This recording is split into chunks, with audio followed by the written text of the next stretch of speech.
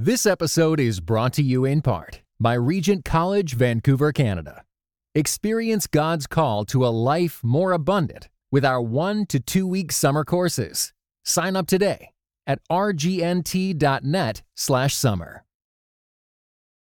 For anything that we care about, that we have to humanize, the numbers, the statistics. We have to create narrative. Part of building movements and creating change is building a narrative in which you start to understand that the other person is actually very similar to you, that they are also made in the image of God.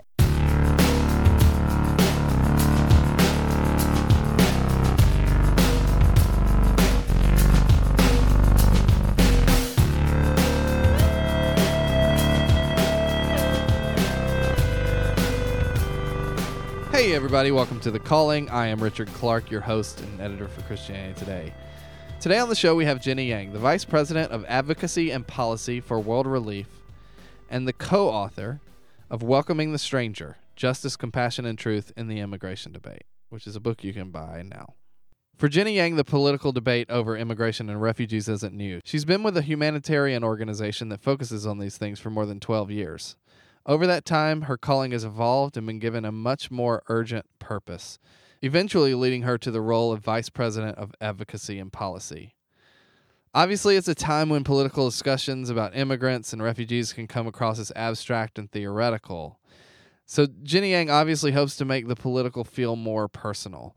This week on The Calling, she talks to me specifically about her relationships affected her politics, why her opinions on immigration are often written off, and what she would say to a young, eager college student who's anxious to save the world. First, I want to mention that The Calling is brought to you by Christianity Today magazine, which is really good. There's a ton of stuff in Christianity Today magazine about the subject of immigration, refugees. Highly recommend it. If you subscribe now, you'll get 10 print issues. You'll get the tablet PDF editions. You get full web access to ChristianityToday.com and online archives dating back to 1956. We've set up a special page that will allow you to get a discounted subscription plus a bonus download created especially for our podcast listeners. It really is a special bonus download. I highly recommend it. We spent time working on it, and we're proud of it. You can only get that deal at orderct.com/thecalling. That's orderct.com/thecalling. Head on over there and subscribe. By subscribing to CT Magazine, you'll be supporting thoughtful, essential journalism and helping us to continue to produce episodes of The Calling every week. And here it is, my interview with Jenny Yang.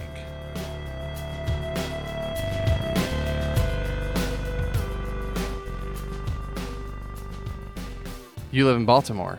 I do live in Baltimore. How long have you lived there? I've lived there for about 12 years. Okay. And actually it's longer than that. I've lived there for, well, if you count school, I've been there since 1998. Okay. So it's been about 20 years. Man. Which is crazy because now that I think about it, I guess I've lived in Baltimore longer than I've lived in Philly, like the Philadelphia area, which is where I'm originally from. So It's grown on me. It's people see living in Baltimore as like living in a city where it's kind of like the mold that grows on you, that you don't like it in the beginning, but then you like it eventually. And I think Baltimore has a bad reputation, but I've lived there and I've always liked it. I think it's a smaller community. It seems similar to Chicago in that way, right? Yeah, it's a smaller community. I think there's a lot of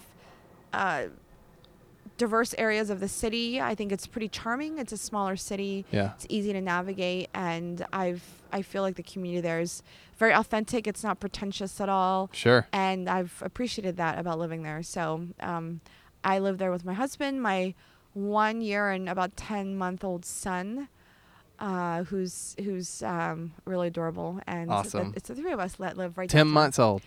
He's a year and 10 months. A year and 10 months. I missed the year part. He'll be turning 2 in August. My son just turned 2. Wow. So it's just really like crazy because his first birthday was, oh my God, he's 1. But 2, I feel like they enter this age where they're little boys, human beings. Yeah. And they're, kind of talking. And I feel like a year and 10 months is when it starts getting fun. Really? And then right at 2, it really is a little bit of the terrible comes Is it? in. No, he's had that for, I'm like. He's not like, he's actively disobeying you right now? Because he Atticus, just my says son, no is a lot. like, He's no. Yeah. If he doesn't want to do something, he'll be very vocal about it. Right. It's actually fun though, because you can kind of understand if he doesn't want to eat anymore or things like that. Yep.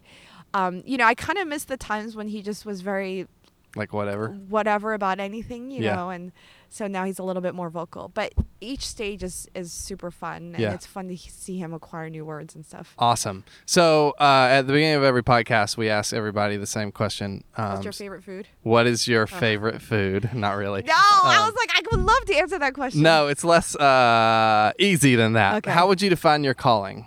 Wow. Oh, okay. I think I have a calling to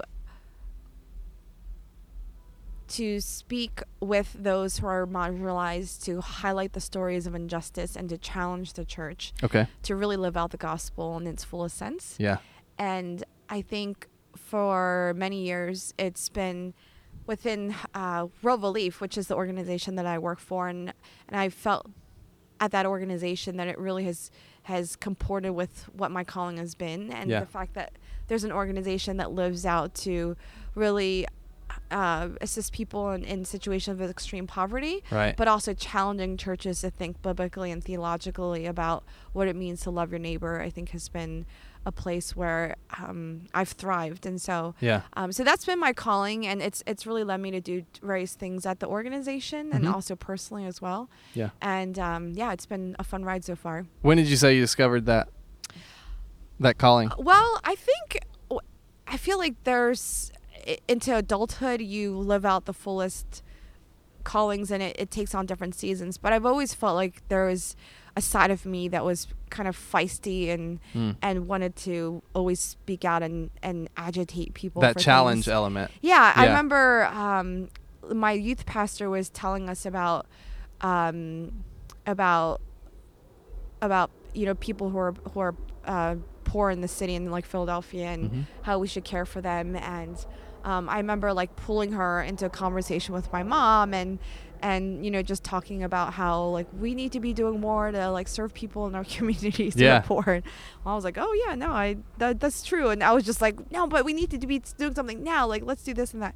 And I remember also just whenever I'm in restaurants or outside in places where I feel like people are not being treated well, like I'll always say something. And so I always embarrass my husband, and my family sometimes are with me, but I always feel like if people aren't corrected in their thinking and how they treat other people, that's what perpetuates either unkindness or untruthfulness. And I just think that's a huge challenge for us today. And so and I think when I was overseas, I lived for some time in Spain studying, and I remember seeing a lot of issues of racism there, and I remember in certain situations where I would speak into those things and actually do so in a way that was speaking with the people who are being victimized. And what sort of racism issues were you seeing over there? So Spain is pretty homogeneous. The U.S. is segregated, but it's a lot more diverse, I think, ethnically and racially than in Spain and in many parts of Europe.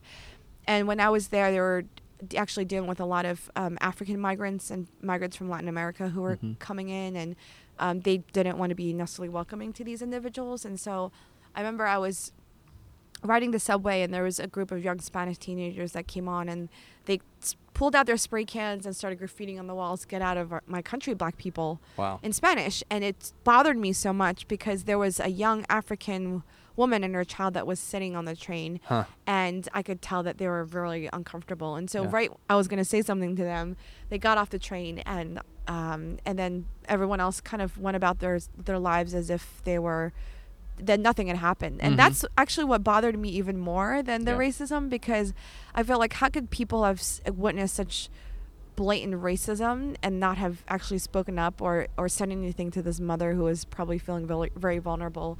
And so that was just a very concrete instance for me when I knew that it wasn't right for us to just be silent in instances of racism or weird question. Were you one of those people that didn't do anything in No, that I moment? actually went up to that mother afterwards, and I said something like, those guys are so stupid, and are you okay? And she actually didn't say anything to me, but she was just like, she just kind of nodded her head. And then but no one else said anything to her. No one else said anything to these Spanish teenagers. It's just like it didn't happen. And so I just, I'm not Spanish, and I'm off, and I know my Spanish is broken, and so I felt a little bit hesitant to say anything, but at least to this woman I did. And then the Spanish teenagers, they actually got off the plane right after they did that. And so they just scrawled and then left. And so, there's definitely instances where I've personally experienced racism in my life, and I know what it feels like to feel like you're constantly an outsider or a foreigner who doesn't fit in. Right. And because of those things, I think it is important to always feel like you're in a community of people who are standing alongside of you and actually really speaking with you and defending your cause. What's your current role at World Relief right now? So I oversee all of our advocacy and policy work. So my job is pretty much to track what our U.S. government is doing as it relates to their systems or laws and policies that are impacting the people that we serve both overseas and in the U.S. And so my job is to understand what they're doing to try to influence that and also translate all that information into what what churches can be doing and individuals to actually influence that process. So I feel like I'm a conduit of information from both ends. So how long have you been in that role? 10 years, actually. 10 years? Yeah, so originally I started doing a lot of work around immigration policy in the U.S. and refugee policy. And then I've expanded my portfolio where now I'm doing a lot around international humanitarian issues and advocacy around those issues. So your last year or so must have been really stressful, right? Like the stress must have ratcheted it up quite a bit. Yeah, I think it's been busy because there's I think when you're looking at changes in systems and structures, it's really important. But it's also important to look at grassroots levels and relationship building as well, because when you talk about if people are being discriminated against, it's within systems and structures, but it's also within relationships. And I think a lot of times, especially for followers of Christ and people who belong to the church community, we should be the people who are at the forefront of some of these conversations on justice. And oftentimes we're the ones lagging behind because we've elevated either our own security or our own wealth or comfort above building relationships with people that are different than us. And I think because of that, we've lacked relationships to inform our thinking about policies and systems that impact the marginalized.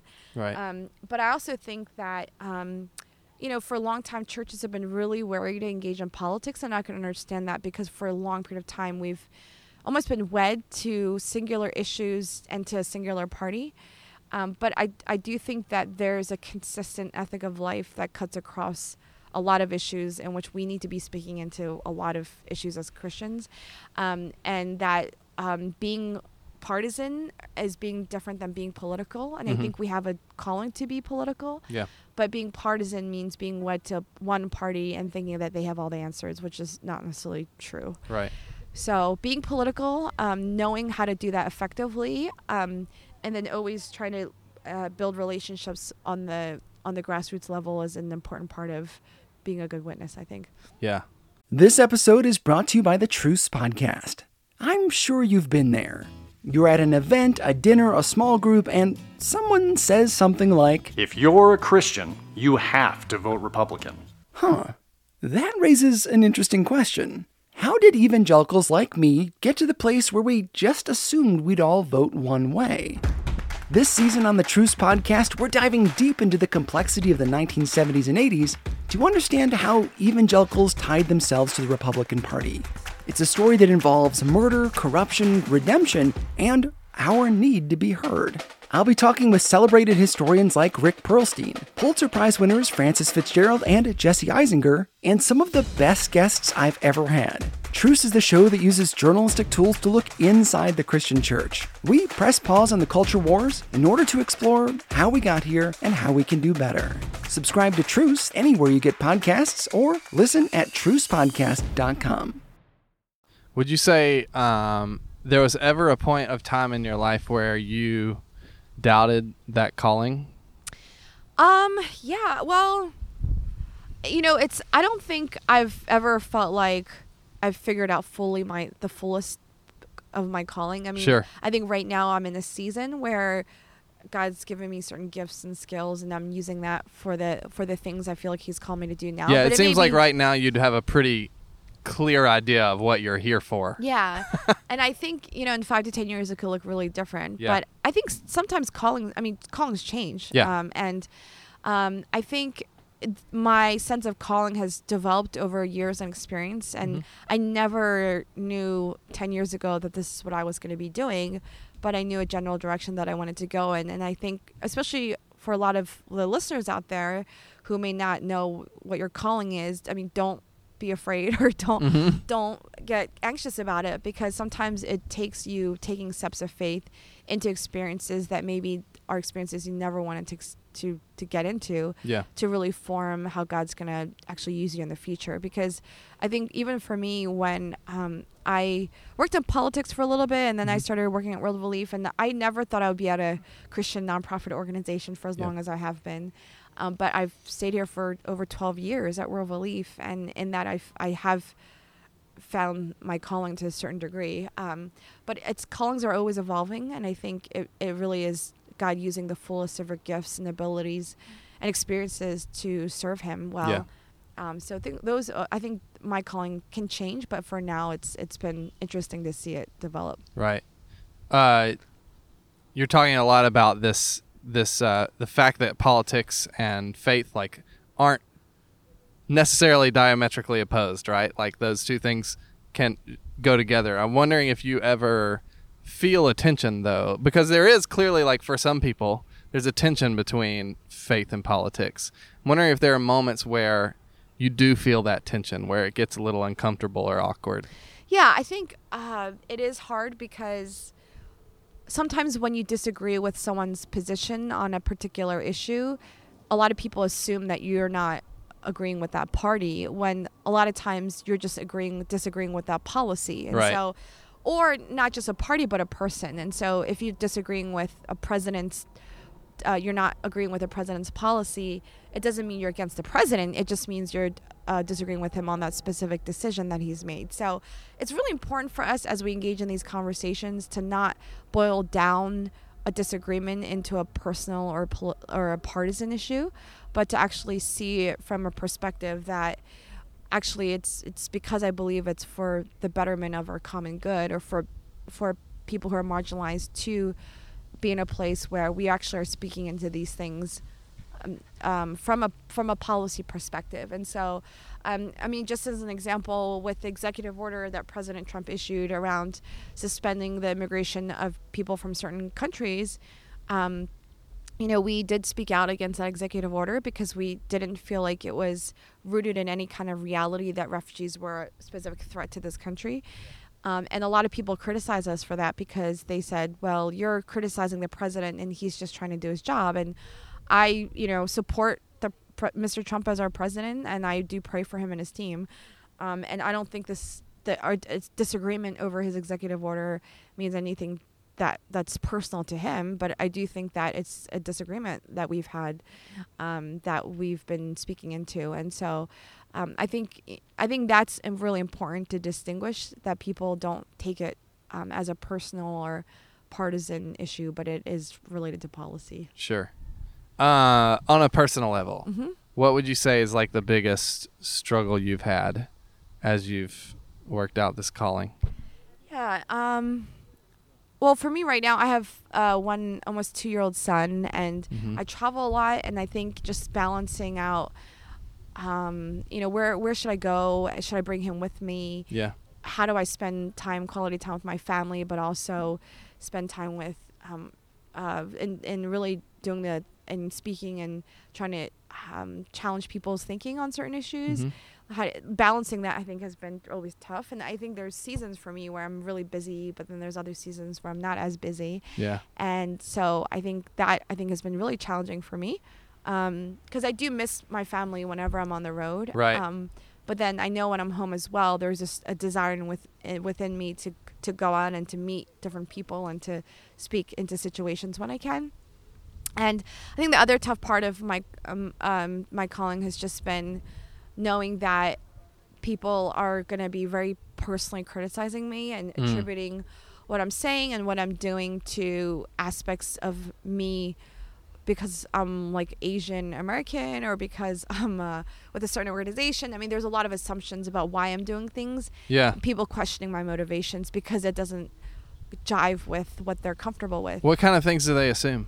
So, for example, when I'm doing a lot on immigration, people have said to me, "Oh, you're only talking about immigration because you're Asian American," or "Oh, you must be speaking up for undocumented immigrants because you must have some illegal immigrants in your family." Right. And it's like, well, neither of those are true. I mean, maybe to a certain degree, of course, I'm Asian American, and that immigrant story, my parent immigrant story, has definitely shaped my understanding of the immigrant experience. But but I actually speak from primarily as a follower of Christ, and so it's offensive almost when I feel like people are questioning my motivations as to why I'm speaking into some of these things.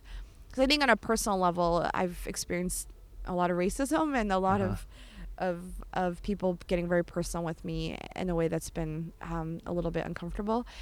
But it's a weird assumption too, that would be that would discount your argument that you come from that perspective. I guess that itself comes from a very specific perspective. Yeah, actually, when I first started engaging on the immigration debate, it's the last thing I wanted to do because I felt like people were going to look at me and actually say those things, which is, oh, she only wants to talk about these things because she's an Asian American. Yeah. And so because of that, I've basically felt like, well, and so I actually didn't talk about my experience or anything like that. Then I remember I went to a Christian college, and then I went into a class, and it was a class for mostly retired individuals, and I was the only non-white person in that room. And everyone had like white hair in that room. Yeah. And, we started talking about immigration, and there was just a lot of tension in that room. Yeah. But then someone asked me, what's your personal story? So I talked about my parents and how they immigrated here, and that completely changed the dynamics. And ever since then, I've actually started sharing my personal story because there's nothing more disarming than you talking about your personal experience. And so, the very thing that I thought was going to be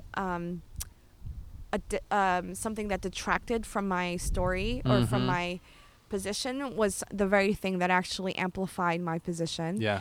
And so, but in the beginning, it was something that I didn't think was going to be an asset at all. Yeah, I like that. Yeah. Because you're really just humanizing the story itself, like this political idea that's big and abstract. You're humanizing the people that come here, the people that this impacts, right? Yeah. Yeah.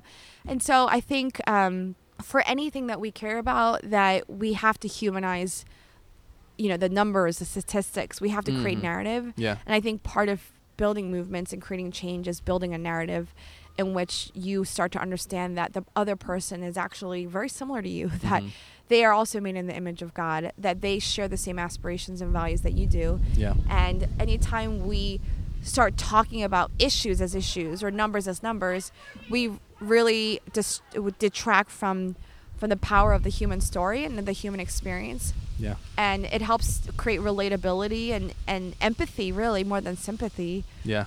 To really be in that kind of position. Yeah. When it comes to working out your calling, what would you say is like your deepest fear? I guess a deepest fear may be that, I can't do the things that God has called me to do, and or the sense that, can I really be faithful? Like that's I think what I struggle with a lot is I don't want to be known. I don't want to be out there. Actually, even this public speaking is sometimes something that I get really, I don't get nervous, but I stress out about it a lot. Yeah. Anytime I speak anywhere, because I'm like, God, why did you give me the stage? And what is it that you want me to say? And it's a huge responsibility. Right. And so I think as I walk into the things God opens for me, and as I try to actually really pray over the things that I'm going to be saying, there's always a sense like I just want to be faithful to the things that you have given me responsibility for. And God, am I representing you well? And so, I can't speak into what 10 years is going to look like or anything like that. But I'm always asking God, like, I just want to honor you and help me to honor you. Like, help me to really speak truth into the things that are in the gospel, and help me never to stray from the word of God. And and to really encourage people more than condemning them. Yeah. And so, yeah. If you could get into a time machine, go back in time, step out of that time machine, and introduce yourself to yourself, what would you tell her?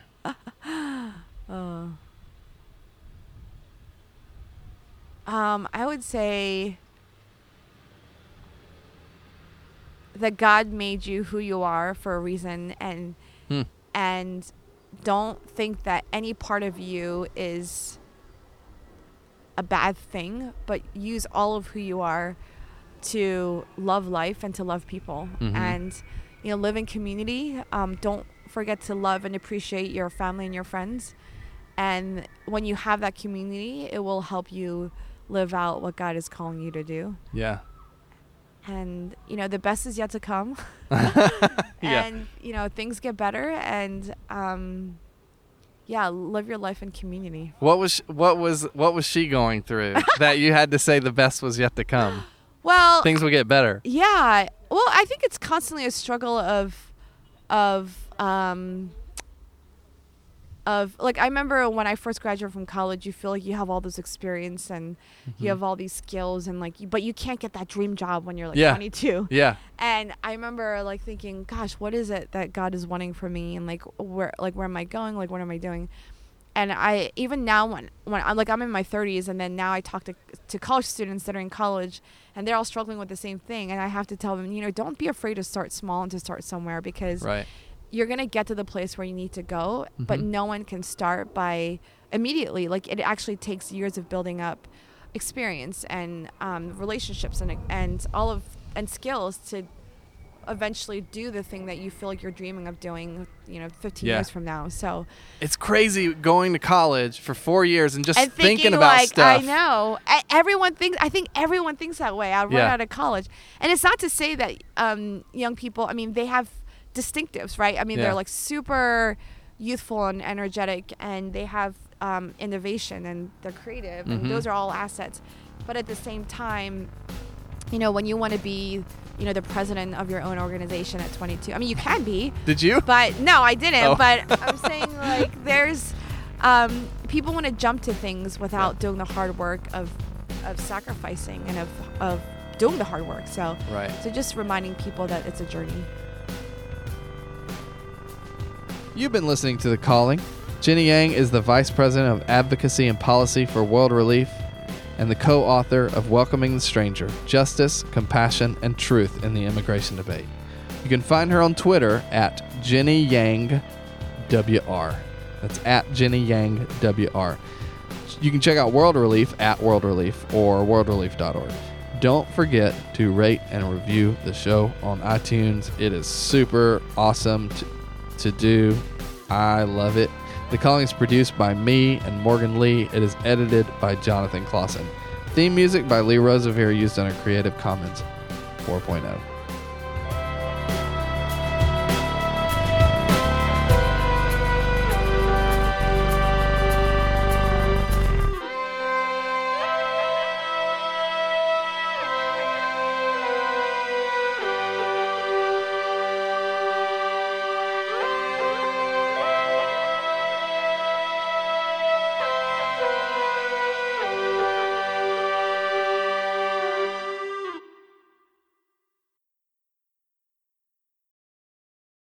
Every day, CT testifies to the reality that Jesus is alive, transforming his world and bringing his kingdom to bear. Jesus transforms, CT equips. Make a gift to our nonprofit ministry with a gift of $20 to provide 150 more people with redemptive storytelling, global perspective, and thoughtful podcasts. Give now at morect.com/equip.